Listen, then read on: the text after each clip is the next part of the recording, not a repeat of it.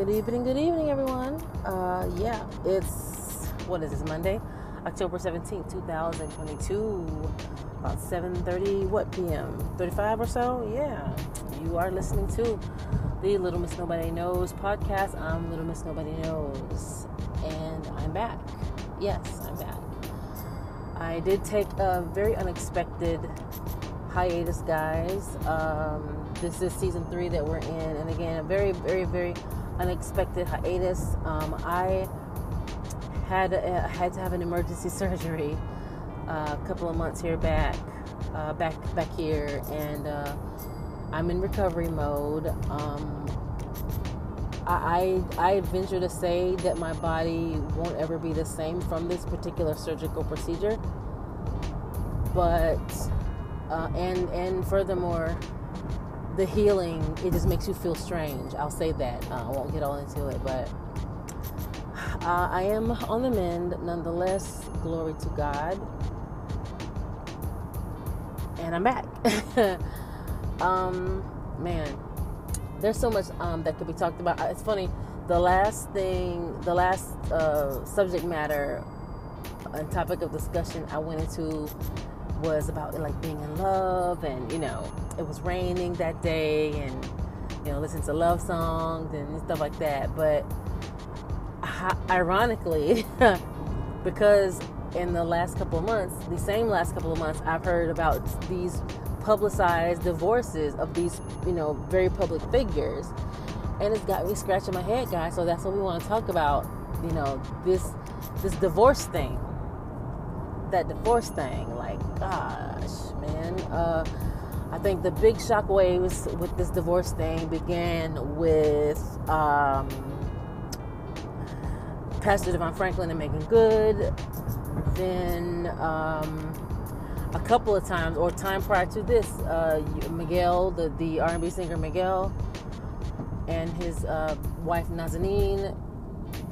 Now Tia Mowry Hardrick and her husband Corey, Tom Brady and Gisele Bundchen, and more recently here, Cynthia Bailey and Mike Hill. Cynthia Bailey is known from the Real Housewives of Atlanta franchise. She's also been a model, and she had a long-term relationship with the actor Leon, who's known for his very compelling portrayal of David Ruffin in the biopic The Temptations. Man, that man should have gotten an Oscar for that. At any rate, that divorce thing, man, like, it's hit these, and the irony in this is, isn't it supposed to be cuffing season? Like, what is this? Like, how is this going on? Now, mind you, cuffing season is, technically for the unmarried, the single folk. But she's Louise.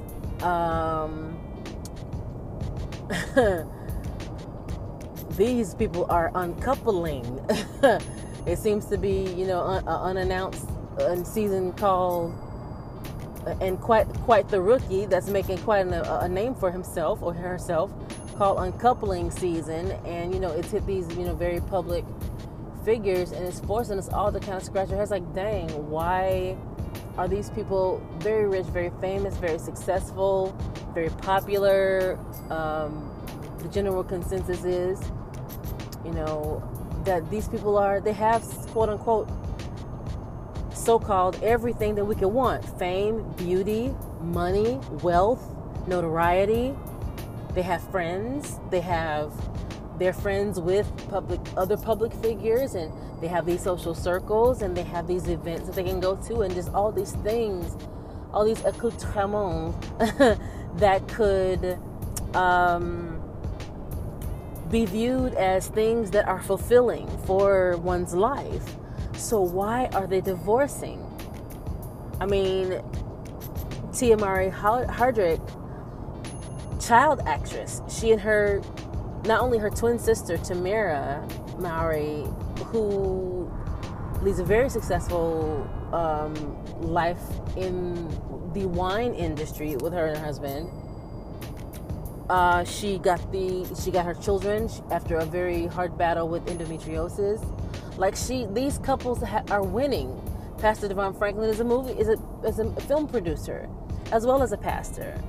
And yes, it's hard, but I mean, he makes films. Where's the stress? They're not looking into ways that they can pay their mortgage next month. They're not looking into ways that they can pay their rent. And I don't know, maybe they are. There's just this general consensus that they have everything that a person could ever want. Why are they splitting? And that same general consensus could pose the question of, as if it were an extension of that question as a reply, but love. Like, they have everything a person could want but love. And perhaps their unions have now transformed into a loveless marriage, which is why they're leaving, or a marriage without respect and consideration, a marriage where they're not being put first. I mean, that divorce thing is very, and I know some people in real life that are getting divorced. I have friends that have had multiple marriages and, have now gone through their second or third divorce. I've been married one time and I've yet to be remarried again, although it is my hope, but that divorce thing, man, it did a number on me. I just could not understand why this was taking place in my own life, because we had what I thought we wanted. But, you can't have a we if you're the only one that's actively investing in your marriage. That much I'll say. This divorce thing, complicated is an understatement. This divorce thing, it could get very nasty. It can start to get very nasty. In addition to pain, some people resort to just take it all. Take all the money, take all the house, take the house or the houses rather. Have custody of the kids. Just take it all. Take the cars. Just go, because having you in my life is not worth holding on to anything that you could possibly grapple with me about. In exchange, if the price to pay is my peace of mind, me feeling safe, me feeling loved, me feeling valued, me feeling appreciated. I get it. Oh boy, do I get it. But I still, like many people, like, why? What is going on? Sharon Shepard talked about Tia Mowry Hardrick and her ex-husband to be Corey, presenting the question, why are you guys getting divorced? That their divorce is amicable, and again posing the question, why are you guys, if it's so amicable, then why are you guys getting divorced? Like, settle some things for us. We have questions. You guys have been in the public eye for so many years. Tia and her sister and her brothers as well been in the public eye for so many years since they were children. Why put up a wall of privacy now? Why be limited in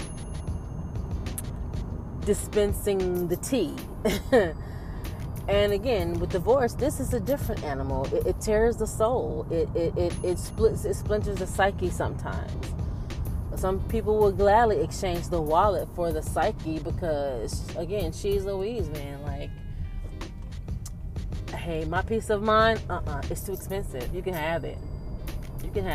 I'm not going to fight you. I'm not going to pay this lawyer umpteen thousands of dollars to fight you when I want peace and you just want to hurt me or hurt me further, control me, what have you.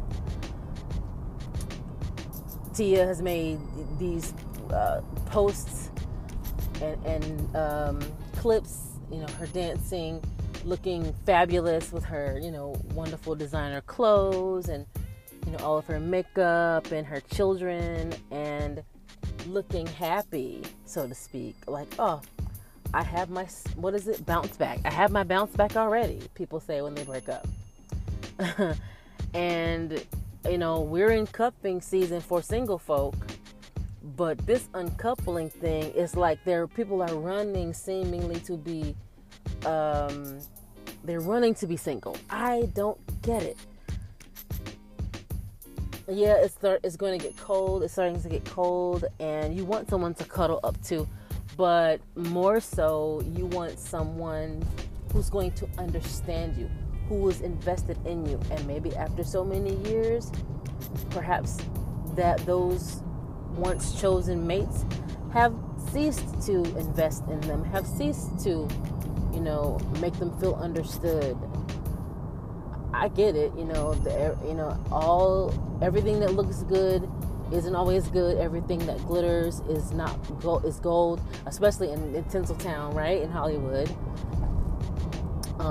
And for instance, like Tia's sister Tamera, as soon as she left the show The Real, baby, she flew to wine country, Napa Valley, with her husband in their wine business with the kids. Like, I'm going to be domestic Sally, and I'm going to just chill.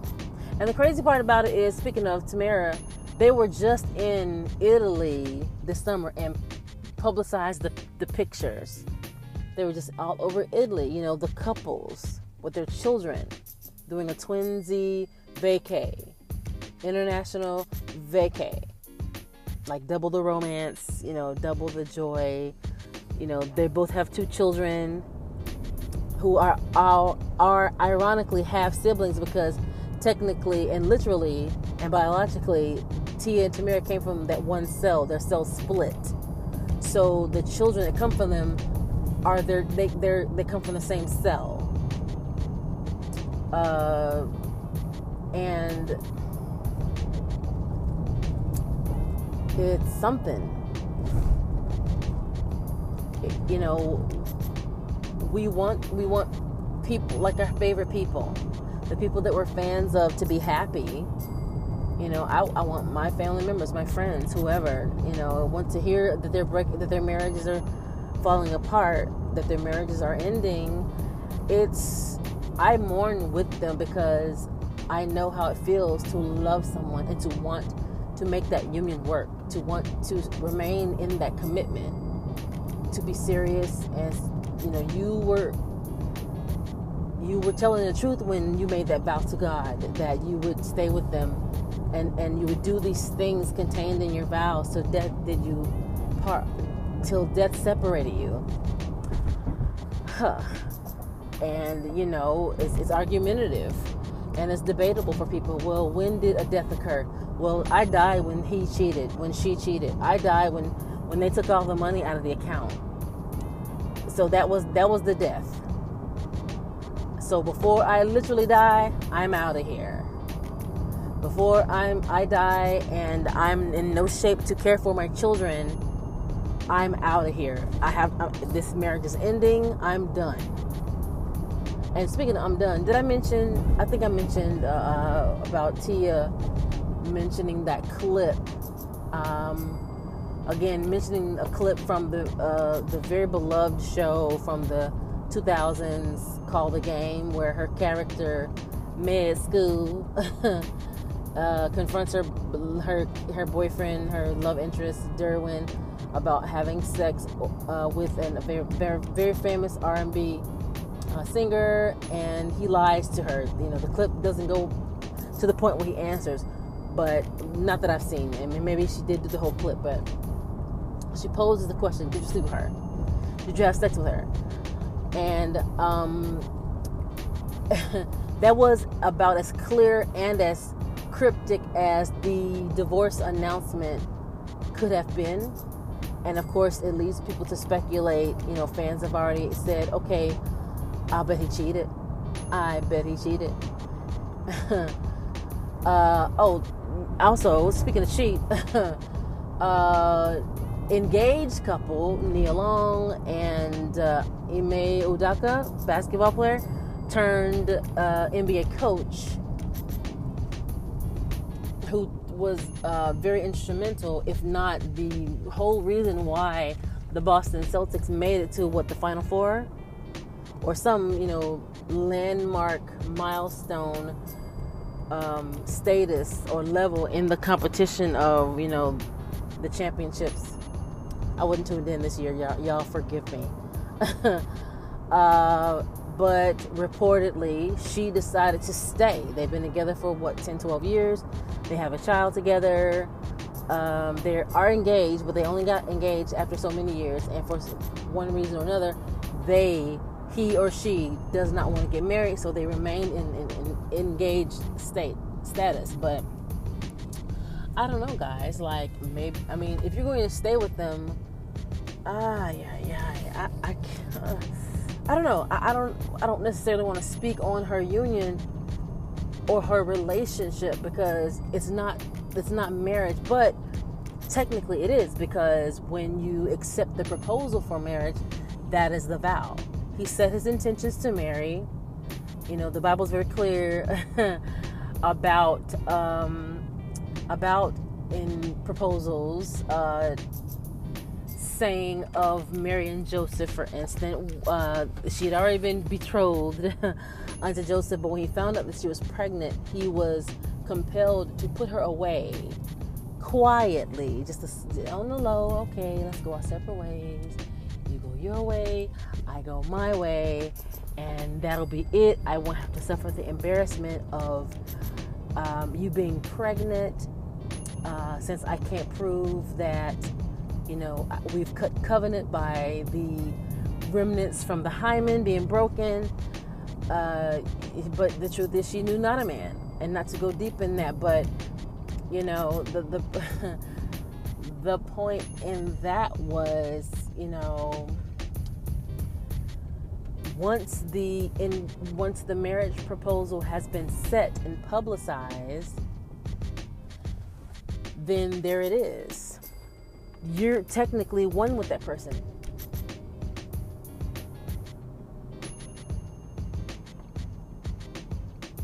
You're one with that person. You're not just, no, you guys are married. You're not single anymore. You are betrothed. You are beyond intended. You are together. Yeah. You're together. You're not single. You're not free to put them away quietly. And in like fashion, in marriage, you're not free. You're not free to do whatever you want in marriage. You have to stay. You have to continue in the commitment that you've initiated.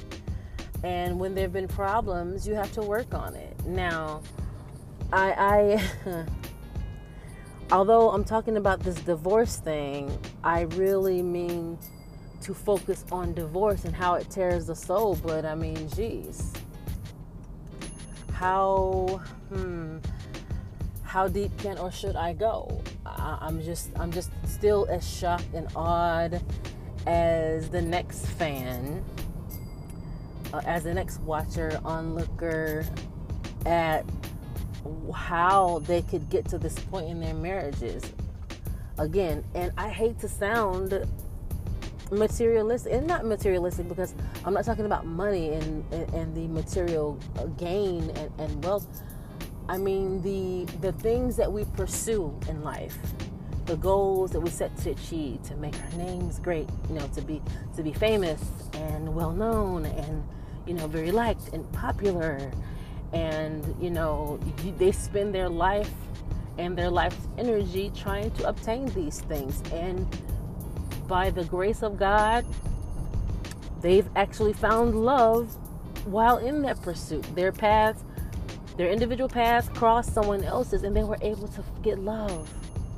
Man, some people have to cut one off in order to go after wholeheartedly the other, because for them, it's a conflict of energies, and it's way too weighty, to pursue both together. And Tia and Corey were both actors, and his career is taking off now. But again, Tia and Corey are actors, and their paths cross.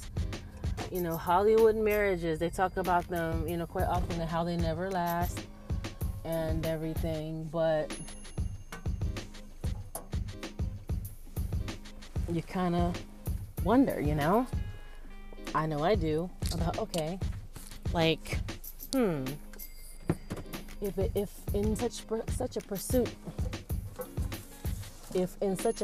by an actor, if it doesn't work with them, I mean, how can ordinary me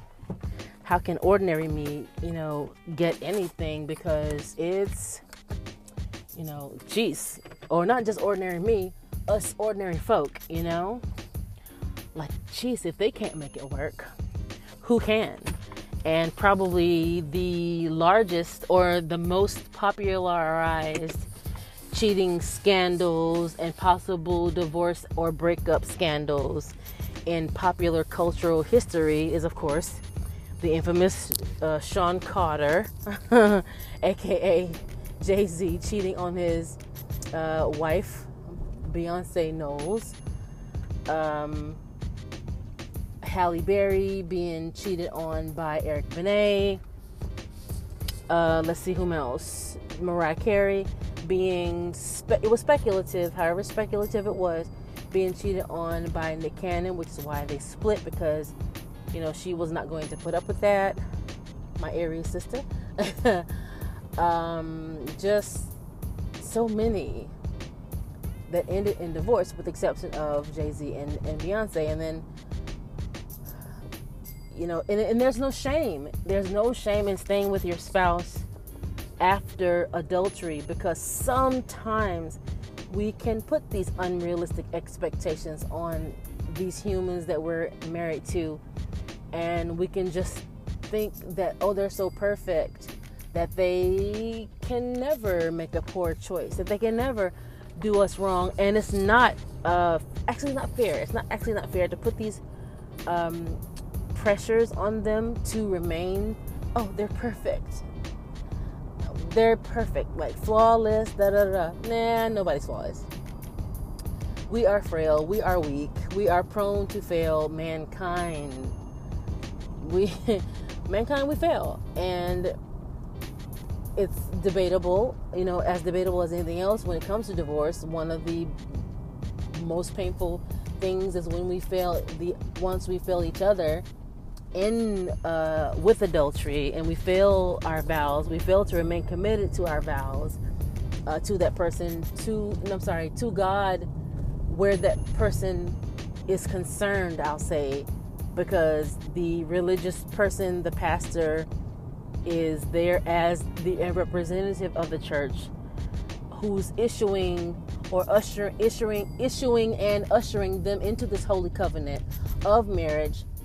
They're asking them before God and all of these witnesses, do you, sir and ma'am, solemnly swear to? Do you promise to? Do you make this more than an oath? They literally cut covenant, which is what the virgin element was designed to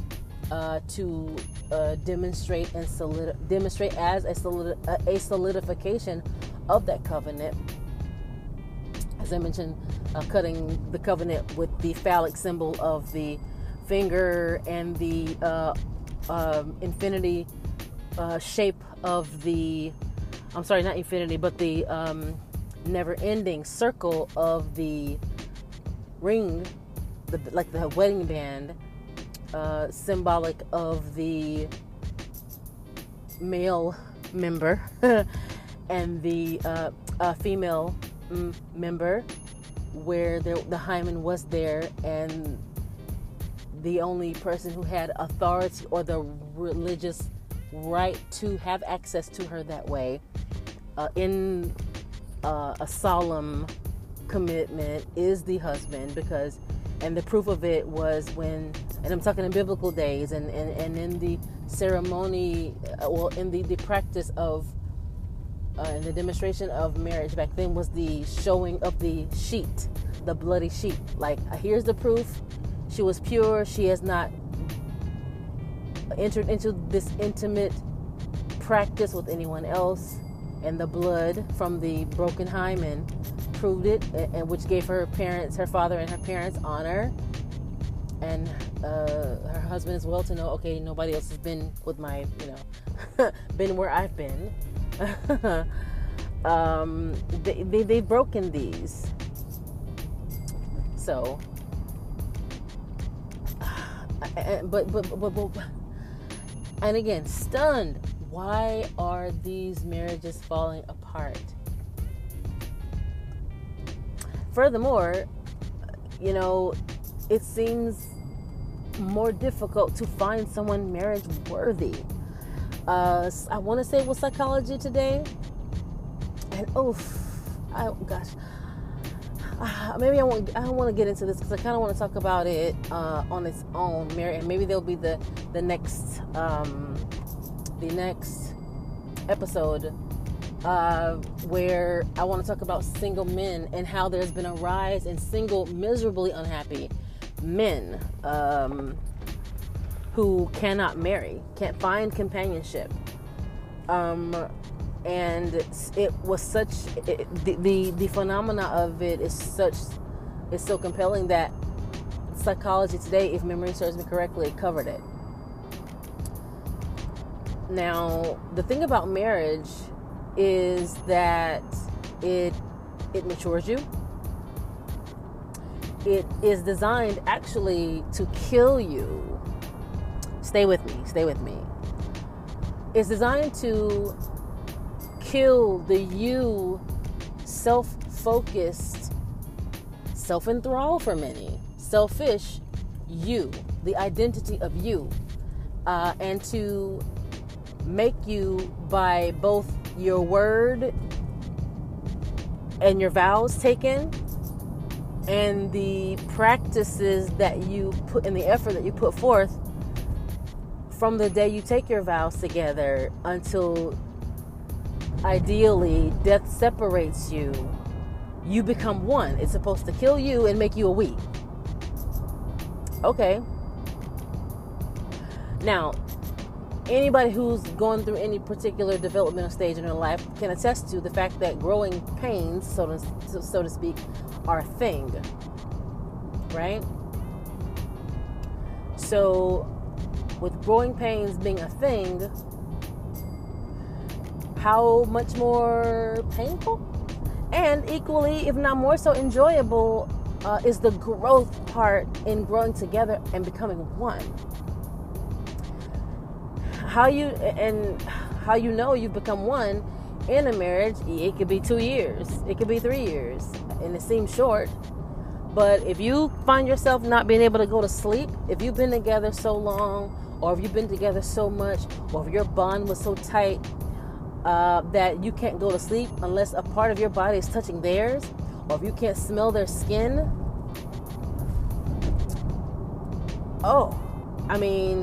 that's how you know you've begun becoming one with this person. At least you have been faithful in your commitment. You've made those efforts. And mind you, there's a difference between becoming one and codependency, of course. And at the same time, there is a little bit of codependency in marriage because thank you. Thank you, Lord. I just, a better word just came to mind. Interdependent. One is less pitiful. I'm sorry. One is pitiful and one is not. One is almost like psychosis and the other is not. Interdependent is more of a mutual work. It is a literal mutual work. It consults the other and considers the other. And it keeps in mind that literally everything that you do, every decision you make, every move that you make in this marriage will affect this other person. Every purchase you make, it will pull out of the household funds. I mean, just everything. But with divorce, yikes.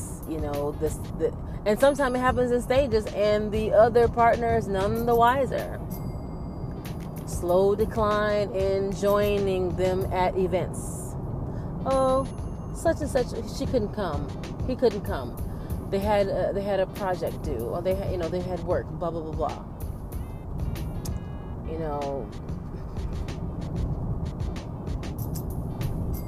Just, and then the funds get separated. Did I mention that before? And sometimes throughout the marriage, they haven't consulted a more of an expert or gotten counseling, premarital counseling, and they have never built the degree of trust where and maturity where they can trust each other with their monies and have it in a joint account. I understand. I used to think that love was enough. Now in the biblical sense, God is love. Love is enough. If you God a person enough, then all of these becoming one things will be no problem for you. But someone said to me years ago, or I read it somewhere. Let me go back and restate this. I am sure I read it somewhere and heard it several times before. Don't expect you from other people. So, there it is. And thus, you don't want a person who is just like you, because then one of you is, what's the word?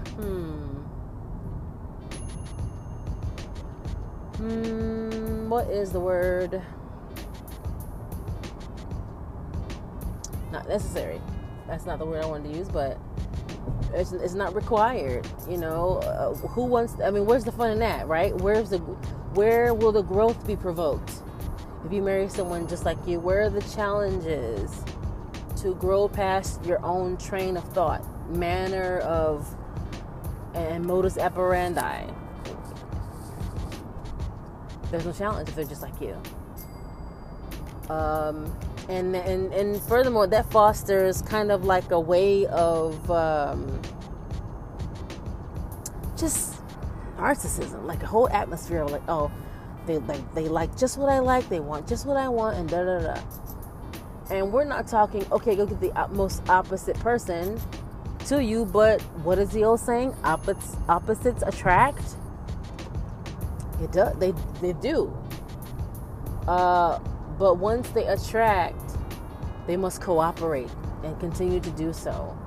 It's a continuous work, marriage is, and sometimes a person just wakes up and they decide, I don't know, I don't want to anymore.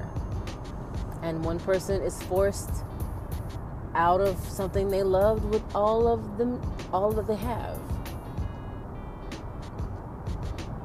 And then they are, for one reason or another, forced to start over. One more so in degrees more than others, because people lose in divorces. You lose the house, you lose the union, you lose the children, they lose the stability of whatever environment they have. It's now gone. Poof, blown up.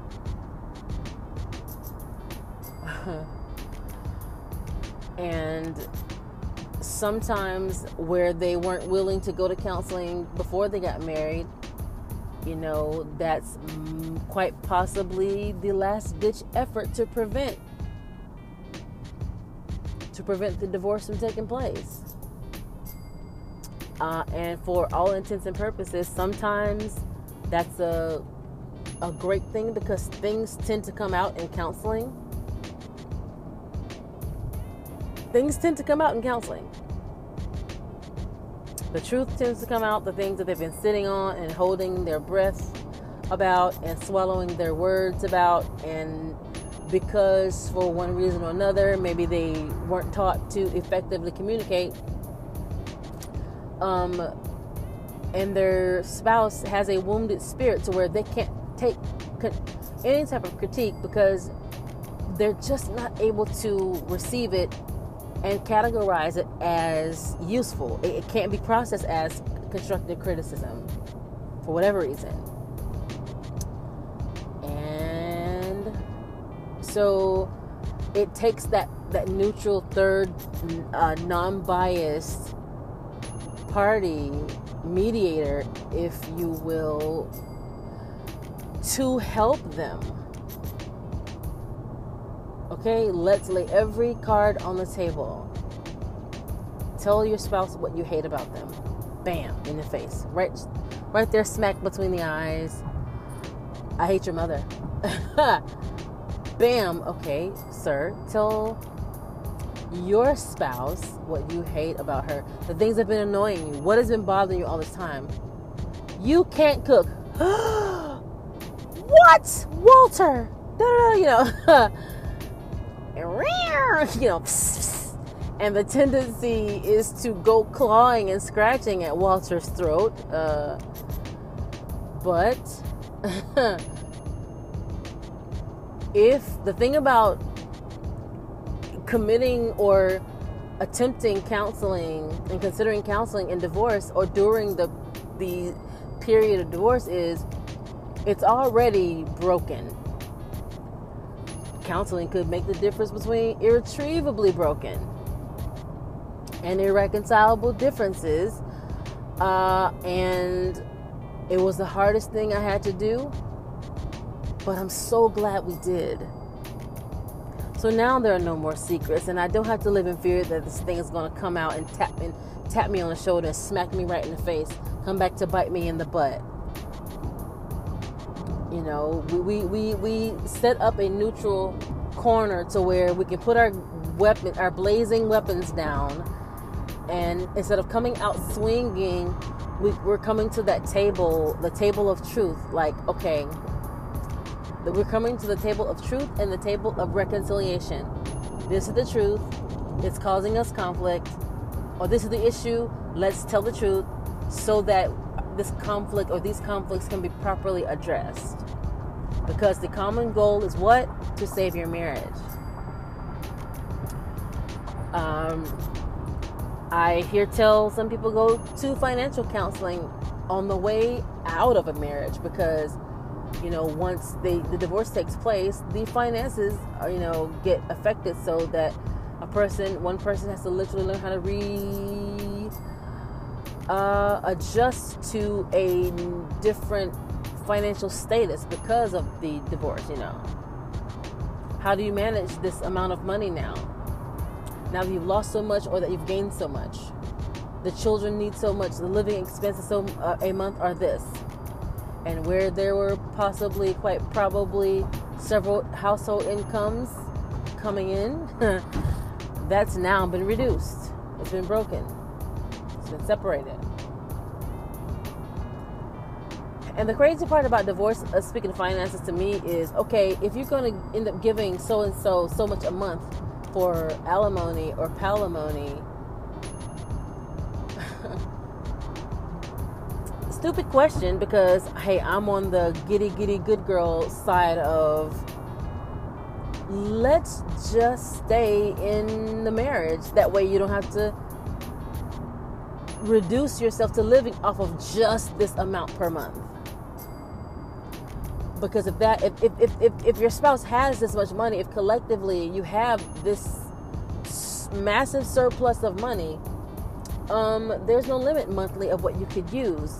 But often it doesn't necessarily end up being that way. It ends up being them having to pay like this whopping amount. Now, of course, you know, as we all know, if a person's been married to someone, they're rich and famous and wealthy, and if they help them to build this amount of wealth, then, especially if she lives in California, for instance, because it is a Commonwealth state, yeah, they were with you when you built this, when you amassed this empire. They are entitled to 50%. So yeah, biggest divorces in history. What? Paul McCartney, Bill Gates, the Amazon guy. Millions, man, and billions these women got. Well deserved. Like, so, I just don't even want to go in that. But, you know, I I won't lay a particular judgment on divorce, or because I cannot, who am I? I'm no authority at all to dictate why or if a person should divorce, because I can understand sometimes it's violent, sometimes it's literally sucking the life out of you.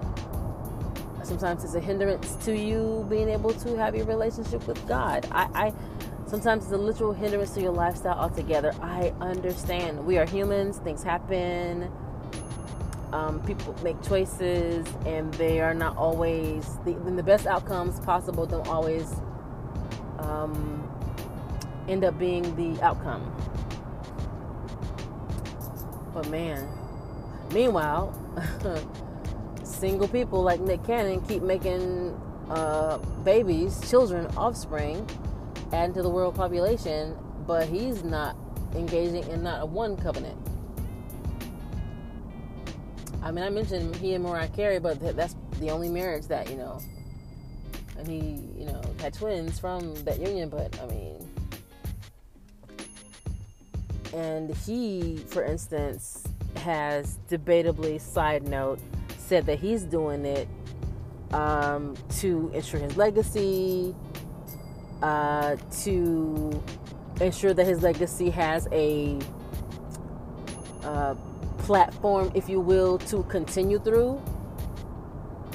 He's a multi-million-dollar businessman with multiple businesses, with multiple multi-million-dollar businesses.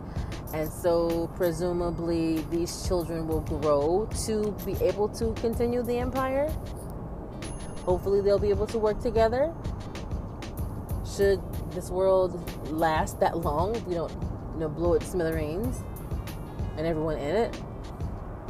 But anyway, I don't know, guys. I'm still scratching my head on this divorce thing. I may come back with a part to this. I may not, but I mean, I'm just kind of scratching my head like a lot of people again about these divorces. Like, what is really going on? This is cuffing season for single people.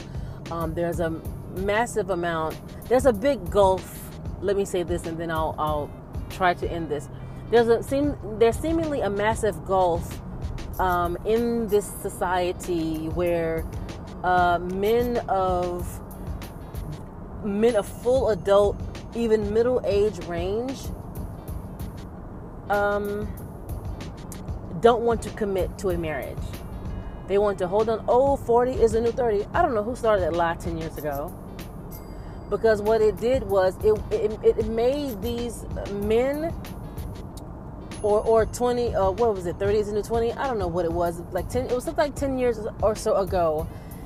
And it gave some people the mindset that you can hold on to not a playful youthfulness that is timeless, but it made them hold on to boyhood, immaturity, this prepubescent, sophomoric, juvenile, irreverent, disrespectful, non-conformant, non-committal. All I want to do is play video games all day long for the rest of my life. It's like it created a semi-subculture of that. And those of us who are in our 40s, we want marriages. We want mutual-minded, mature men. At the risk of having all those M's, yep, I did it. I sure did. We don't want to be sticks in the mud. We want to be serious, though, because life and marriage are serious. We want to court for the purpose of marriage. We want to lay cards on the table, be honest and straightforward from the beginning. We want to share our common interests and get married and start our lives, even at the risk of many of us, to a certain degree, putting our lives on hold until we do. Now, that's a mistake in the sense of the phrase that I use, because you shouldn't put your life on hold per se just because you're not married, but two are better than one. there are things that are better if you're married. It's not good that man should be alone. Marriage is actually quite fun. But the mindset of, just the immaturity, oh jeez. This childlike, literal mindset, almost like, and literally like the cognition, the way the neurons fire off. It's all selfish. And I saw a clip from someone on Instagram. A gentleman was talking about, and he was a Christian, talking about how self-centered and ignorant and immature are we to think that God would make us marry someone that is ugly. Like God would make us or force us to marry someone who was not attractive. And I remember thinking that before I got married. Yeah, I remember thinking that before I got married, and after, for that matter. After I got divorced also, for that matter. Because when you're a Christian, the mantra, and I hate to use the word mantra, and basically it's lifestyle you lead, is it's not my will. I want to do what God wants me to do. But often it's the God of flesh, or the things that the flesh or the carnal nature wants. So you want things that will make you look good. Only from the aesthetics, more so the aesthetics will be to the materialism that could help you to maintain the aesthetics, I'll say. So any quote-unquote good person in our minds, there's this stupid belief system, and many a mind, that, and especially an immature one, of course, because I'm still growing. I don't confess to being sophomoric, juvenile, or quote-unquote, childlike in my maturity level, but I've had this train of thought before that I would think that God would ask me to marry someone that's ugly, or a man would come up to me saying that, oh, he's in love with me, he's some troll, but he's a good person. Because all attractive men are, of course, Fido, they're dogs, and they only want to lift that little leg up and have a little pink thing sticking out, and all they want to do is hump, hump, hump. Well, that's not true. However, I've heard many a male friend tell me, really, even a quote-unquote good man, sex is, we think about it quite often. Yeah, it is all we think about. A good man gonna always have someone that he can hump. Someone told me that. A man told me that. We're gonna always have someone we can hump. And he didn't even specify a married man. He did not set that outside of men. He said men. And it was very scary, because it put me back to the mindset of, okay, what if I find out that my husband cheated on me? Mind you, my ex-husband cheated on me. And he initially filed for divorce because he was trying to prevent me from finding out about the baby that he conceived. But God showed me the baby. It didn't work. The attempts to cover it up didn't work. And the thought crossed my mind in a semi-considerable manner of, maybe we could have worked it out. Even the most dogged, determined person to have this perfect image of a life, maybe a great percentage of them will also be able to confess or admit that the thought crossed my mind even a little bit, just a small sliver of a consideration about staying with my spouse if they committed adultery. Now, for us women, males, they can't take it, because that's one of the larger reasons why, the most popular reasons for breaking up and divorcing, right? Adultery, right? Oh, they cheated. I cannot stand the thought to know the truth, the fact, to be in existence that you chose another person. She got a chance, in women's case, she got a chance to touch your body. She got a chance to taste your skin. She got a chance to smell you. You let her touch what was mine. Not in selfishness, but I don't want to share. You said you were mine. I said I was yours. And I'm going way longer than I intended. But then you find out that they've been untrue and they've broken that vow. And then you literally feel like, well, my life has been a lie. What am I going to do?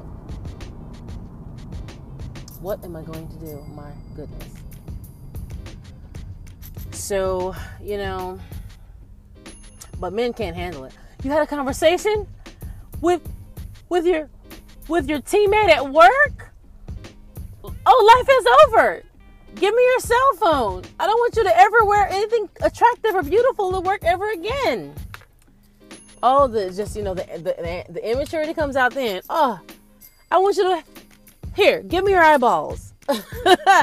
Sweetheart, I need my eyeballs. No, you don't. You can read Braille. I don't want you to ever look again. Sir, I need my eyes to work. Men can handle what they beg and plead and act as if it's a given, double standard style for women. They'll have adultery, have a whole several year affair, bring a whole child into this world and want you to take them back. But he bought me lunch. I didn't even ask for lunch. Well, tell him you ain't no charity case. I can feed my woman. Just these. They can't handle it. Men cannot handle if someone else has played with their toy that has their name on it. So why should we women, right? I don't know. But this divorce thing, man, I'm very shocked. Again, Tia Mowry Hardrick, Tom Brady and Giselle, Miguel and Nazanin getting divorced. Cynthia Bailey and Mike Hill getting a divorce. Some, the adultery was publicized. Some was kept under wraps, meaning, choosing rather to not start the mudslinging. I don't know, man. I wish these couples the best. Man. I mean, again, guys, it really does break the soul. I don't get it. I mean, like, if you got married for the real covenant of till death do us part, I say, not that I'm any better than anybody else, I just say, why not stick to it? I meant what I said. I meant what I told God. I wanted this for life. I would have been willing to work on it. I love you. And I love us. But everyone is not the same. And I mean, we're entitled to change our minds, but I'd like to think and know and believe that the marriage covenant and the marriage vows are the most sacred of commitments and vows and covenants set, right? And agreements set, right? Set and said. I wish and pray the best for these individuals, their children, their family and friends, because marriage affects everyone around you. The common friends, everything. It affects, marriage breaks the soul and everyone else. So, the best of luck to these people. And, if you guys know someone who's going through a divorce, just be as lovingly supportive and as prayerfully supportive as you can be, because, not everybody has a happy ending. And the worst thing to lose in a divorce is yourself. Especially literally. Some people I've had Navy buddies that have found out that their partner chose someone else and they went home and committed suicide. So again, you guys, especially in keeping with my ending, as I sign off here, please take care of yourselves, love on yourselves, love God, because God loves you, and love on each other if you can. And if you know someone who's going through divorce, please help them as much as you can, because it truly breaks the soul. But a divorce doesn't have to kill you. It just may kill what you once hoped you would be. And then you have to learn how to be yourself again. But that's okay, because sometimes you can be a better you after divorce. And there is life after divorce. And you have to keep trusting God, though. That's the key. So, again, guys, I love you guys. Take care of yourselves. Take care of each other. Loving yourselves, loving each other, and love God, because, again, God does love you. And He's the only one that we can be in agreement, relationship, and covenant with. And He will never leave us nor forsake us. Okay? Know that. And know that you have Him if you have no one else. And that's it. You've been listening to the Little Miss Nobody Knows podcast. I've been Little Miss Nobody Knows. And I'm out. Bye.